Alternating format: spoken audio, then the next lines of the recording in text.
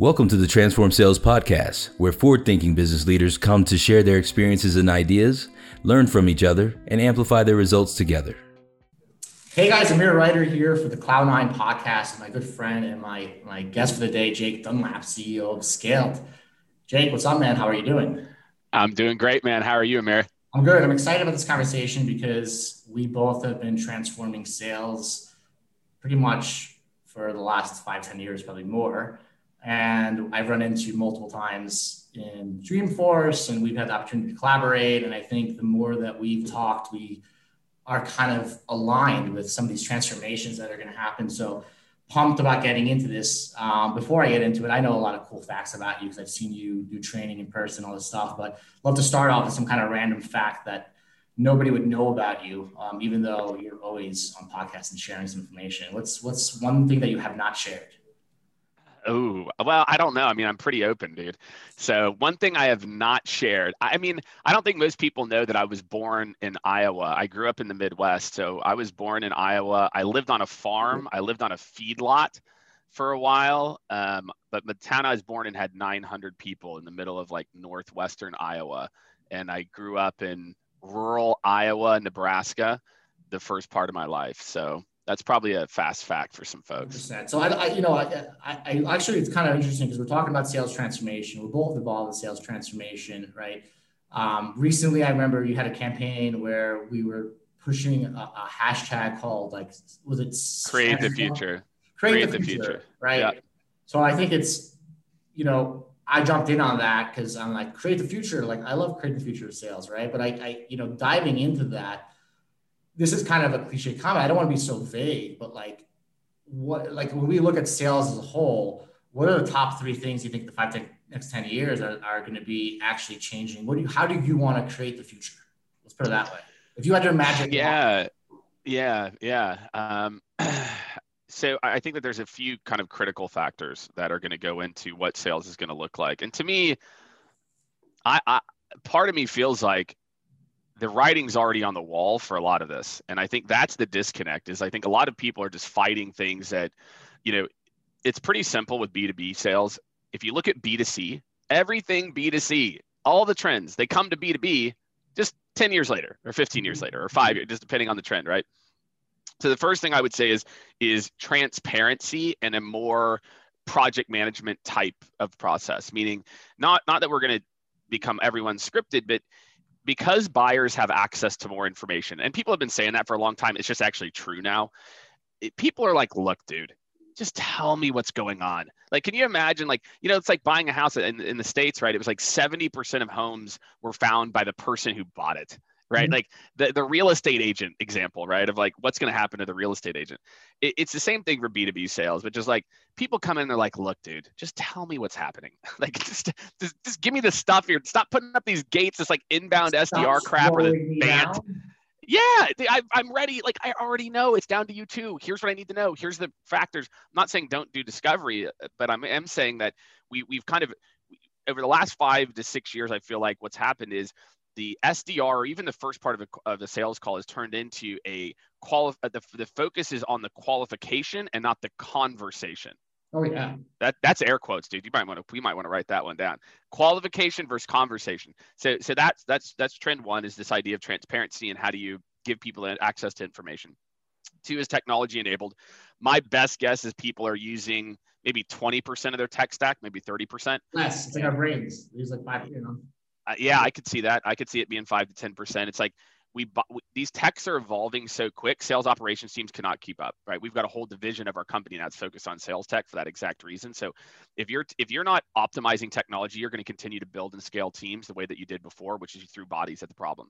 Yep. You hire more people. It's better to optimize a Google spreadsheet than software. It looks pretty, right? It feels controllable, right? When you see this headcount cascade with quota attainment and ramp and churn, and it's this beautiful, predictable. In reality, it's like, well, actually, if I interject or use these technologies, I can hire half the people and get the same, if not better, results. So technology and how to actually use the tech is the other transformation that's going to happen. And I think 3 is just, and I talked about this maybe a little bit with 1, I just feel like the role description is changing rapidly from a very stereotypical, athletic, competitive, person to more of a strategic problem solver. And I think that is where all of sales is going to head I over think the so next 10 too. to 15. One thing that I'm working on that my CRO tells me every day is active listening. He's like, shut up and listen. Like, you can just say that to me every day. So you're right, where like that stereotypical profile is probably changing, where like active listening is probably what people will see it, in EQ versus persistence and the ability to take a rejection, which is like that old school model, which made it sales, right? So Yeah, exactly. I kind of agree. I kind of agree. I agree with all the things you're saying, and it's very interesting how I think some of these processes, like even predictable revenue, right, like which was years and years ago, we're still on that model in a way, but we don't really take into account that even the company that the model was built for is transforming sales. It almost transformed by all of its acquisitions, this platform, the need for that model, right? And I think it's lagging. And I think the reasons why people follow these models are not as customer centric as B2C, which is what you said, right? And That's right. It's not like, I've always seen interviews with Jeff Bezos, but he's like, putting the customer first, you're going to win, right? And then they're like, well, what would you say to Walmart? And they said the same thing. He's like, I would say they're right and they're doing the right thing, right? And you can really look at that experience now and you can kind of say, well, that's kind of probably what's going to happen. And you got me thinking during this conversation. Exactly. And what you got me thinking about is like all of a sudden that explosion of Drift and Intercom and all these chats where like they were focusing on that platform, that technology, almost transforming the way that MQLs and SQLs can be taken in. But I think they missed an opportunity to see that their actual technology could have just allowed a few bots to qualify something, talk to an AE and transact something that could take 90 days. They missed the boat. Drift and Intercom to me are fads.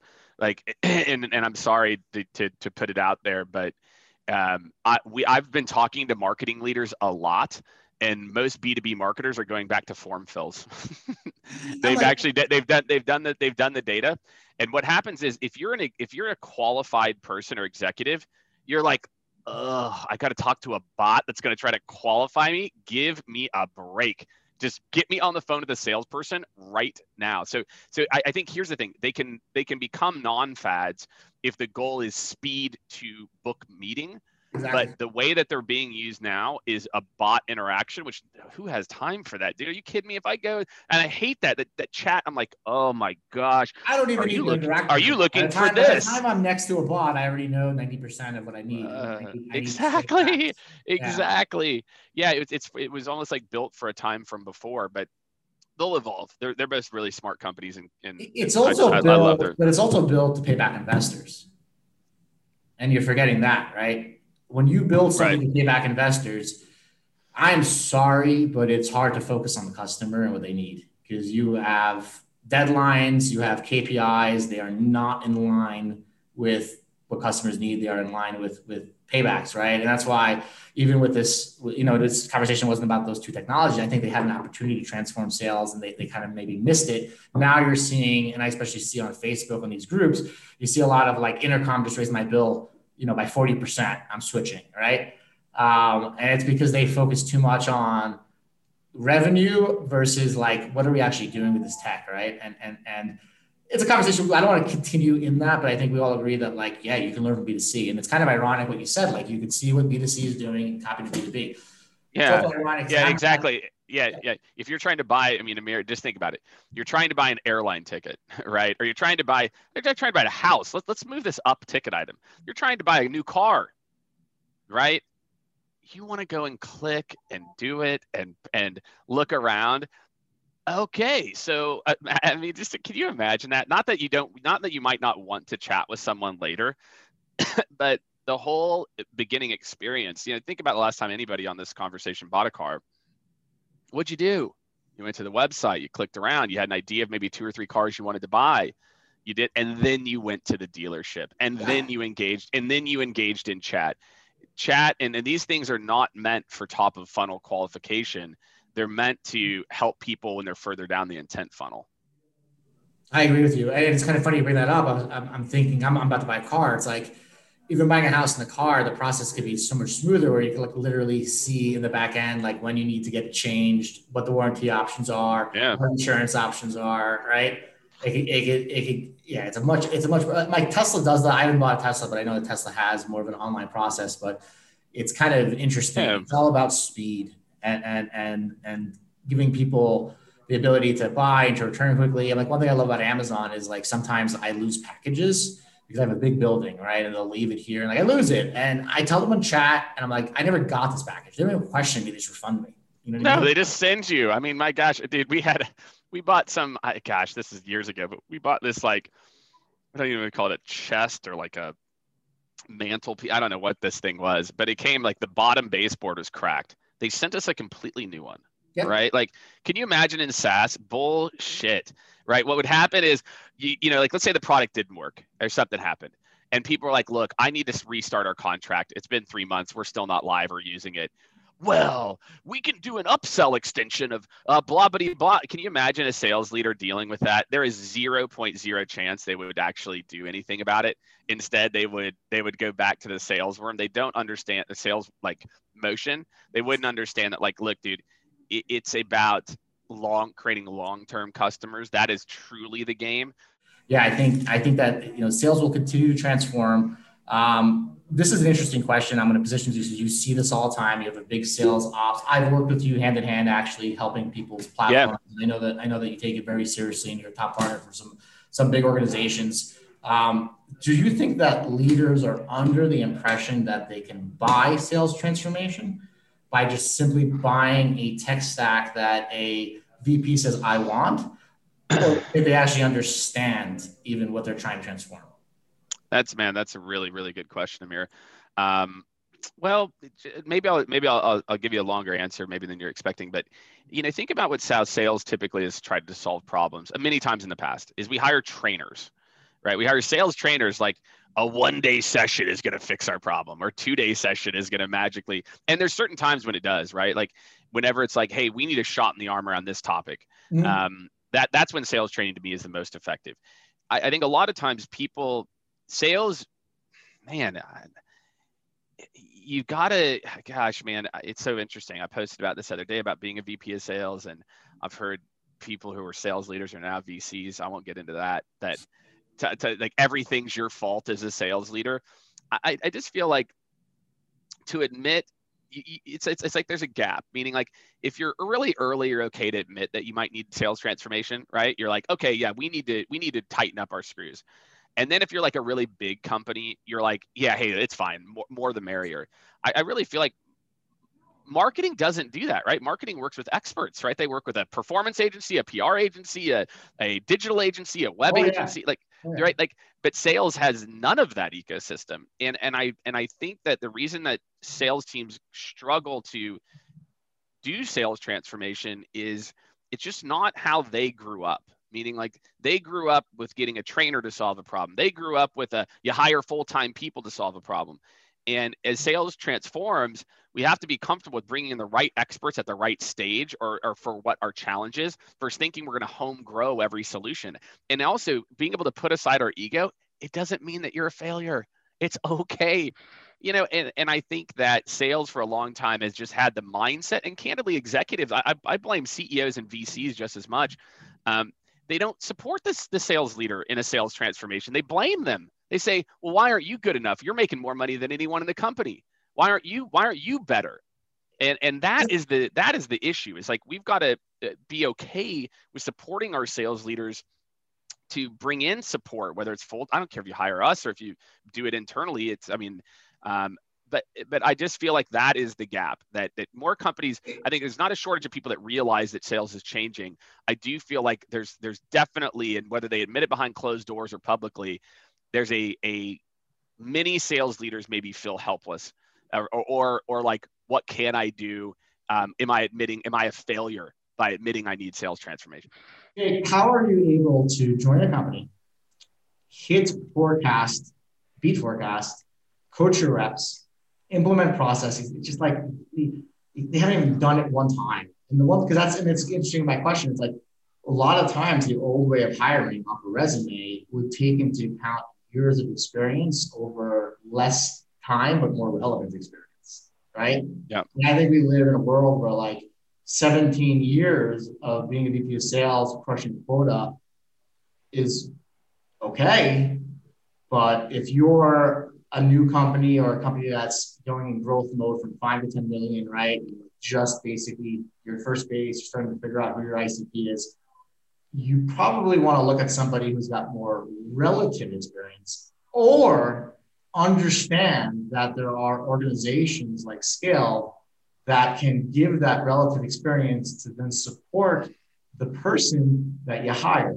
But if you hire the guy who's seen all his numbers in a well-working machine that understood its ICP and it's been around, people don't ask, they don't go back and go like, oh, you were 19 years in this company. Well, how many years is that business in business for? Did there, like they're not really, you can do that, but you're going to fail pretty much 90% of the time if you don't support somebody with the areas that you're now tasking him to do, right? Because it's very easy on a resume to be like, I know Outreach at IO, I know Zoom, I know this, I know that. But in reality, you're almost asking too much from right. It's impossible. And Amir, these tools are evolving so quickly. Look, my own internal team. Are you kidding me? Try scaling a sales technology implementation business in today's world. Meaning like, man, these tools are evolving so quickly, right? Yeah. And so, that's it. These tools are just evolving. There's no way, if you are full-time as a sales operations leader, it is impossible for you to stay up to speed on what is actually happening in the real world. What is happening in the real world is a set and a combination of tools that are coming out right now that you cannot even fathom what these tools can do if set up correctly. Like literally, you cannot even fathom how different we should be scaling sales teams right now, because sales leaders and sales operations teams do not understand what these technologies are actually capable of doing. We continue, it's a common human bias, right? We look to the past to inform the future. I think when we raise money from a VC or Series A, we definitely look at money allotted to a W-2 very differently than a vendor, right? So I think very, very true. IO, if you tell people that, hey, you're going to spend $50K a year for Outreach, but you're also going to have to spend $100,000 ongoing every year to make sure you're getting the most out of it, your sales will drop drastically. But the people are spending that $100,000. They're just spending it under a W-2 for employees that don't have the training or experience. Right. That's it. Like, what would you do with your performance advertising, Amir? The perfect comp. Look, you have $100,000. You have $500,000 a month to spend on ads or human beings to do outbound. Okay, of course, like it is a foregone conclusion that you're going to spend 10% of that 500,000 on a performance management company to do the performance management. It would be like, for a company to be like, I'm going to spend $50,000 a month to optimize my people on sales. What? That is insane. It's like, it's the same thing. It's leads. It's the same thing. It's an older model where if I hired Scaled to configure my Outreach.io, Jake and his team are not going to work for me directly. They're not going to come to my Christmas party. They're not going to get promoted. And which is ironic is that people are leaving and changing jobs so fast that like that doesn't even happen anymore. So like, it'll change. So the reason they're so scared to change, they're not even capitalizing on what they're scared to change, because the person who, dude, the data's out there. VPs of sales are moving around every 18 months, SDRs 1.3 years. So it's like, and then now with COVID, us being remote, like people also don't have that excuse anymore of like, I want somebody in the office next to me. So it's like, yeah, their sales transformation, people need to understand, I think, that the same way that a lot of people are trying to use these sales tools for their own products or services, which are transforming something in a certain way that's very similar to like people list fast, because it's a very constant, experience everyone's looking for. But then they don't actually embrace the fact that the same product or service that they're building that they expect people to buy, they're not buying it themselves. Does that make sense? Like they're not. Yeah. Like I actually had an outsourced sales company on my sales team. Why? Why would I do that? Why not? I'll tell you why. Not? He referred me a 7-figure deal. That off the bat made me feel like he was my teammate. And guess what? $5 million of revenue he generates, it's going to feel exactly the same in my bank account as $5 million of a W-2 1099 contractor. That's right. I think, the cool thing about it, Jake, is like, we won't get to go on, but like, I've learned from you a lot. I've hoped that I've been able to share some stuff with you too. And I think that we just live in such a, like, what you do on social is awesome because it's very, very, very simple. It's like, hey, I understand revenue generation, sales tech, and how to work hard, right? And those three components are missing with a lot of organizations that have great ideas, great products, great funding, and they miss that part, right? And I'm sure you've helped a lot of people, right? I can imagine that you probably get like a lot of messages every day being like, hey man, your advice has helped me crush quota. Your advice helped me get here, which probably is fulfilling. I look forward to the next 5 years working closer with you because, you're one of our partners. I refer business, and I haven't, that whenever I've seen you in action, right? I've been at a client's training. I've seen your passion, right? And for me, I think that us sales transformation leaders, if we actually come together, we can transform sales versus trying to compete with each other because there is no competition if we're all saving the same problem, right? I love it, which is exciting for me. And I guess I'll ask one last question before we go. What is the biggest challenge that you see? Because I know you see this every day, keeping sales leaders from hitting their targets. That's not COVID. Let's forget about that. What is the biggest challenge you see? Training. Yeah, training. I think we are, because of, we've got like a chicken and egg problem where, because people are staying at companies less, companies are not investing as much as they used to in training, onboarding, and continued education. Sales is a profession. Sales is a skill. Sales and leadership, as you get promoted, is a skill, and it's a learned trade. And it's like almost we're regressing. And I think the number one reason I could almost pinpoint for most companies is their onboarding and continued education for their frontline leaders, their directors, is subpar. Are they budgeting too much money for tech and not enough for the actual professional service component of that ongoing coaching? Like they buy course or Gong, but they don't actually use it. Yeah. Well, and to be fair to the leaders, they're not trained how to use it, right? So Chorus or Gong don't even have a professional. They don't have that. And again, we've obviously had conversations with them. I was selling surgical robotics at one point, and they would rather do hand surgery by hand and eye versus a precision robot because they didn't have the training, and that was my job. So it's for now, right? Exactly. But that's the key. Is like we as leaders, we've got to invest in our people and get leverage out of, and invest. If they're going to leave, they're going to leave, et cetera. But if you said, Jake, what's the thing that's holding more people back from hitting their numbers? I could almost always go pinpoint. I wouldn't know what the percent, 5, 10, 15, 20% opportunity within the onboarding and training ongoing development process. Yeah, it makes sense. I'm literally, I feel like I'm on my first day of class, right? Like we hit 5 million revenue, I think on first base. So I think this is from the top down training, right? I think it's from everybody because, and I think leaders, if they don't accept the fact that they need training themselves, the culture will never come down from the top, right?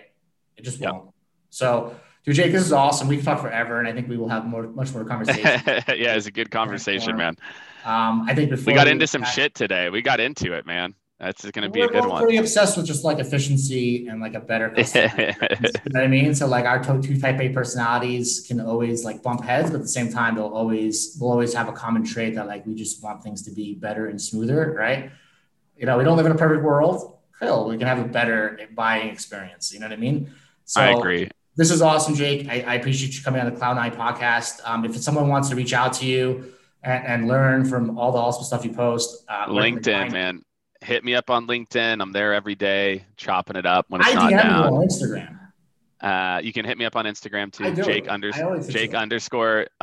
Dunlap _ and yeah, find me on LinkedIn, Instagram if you want to see me post about smoking brisket and things like that. Well, Austin Brisket Cookers. But Jake, I'll let you go. We have to transform sales. Thank you, everyone. Yeah, I appreciate it, man. I enjoyed the conversation. And I look forward to just continuing this journey, man. Sounds good, brother. Thanks, everybody.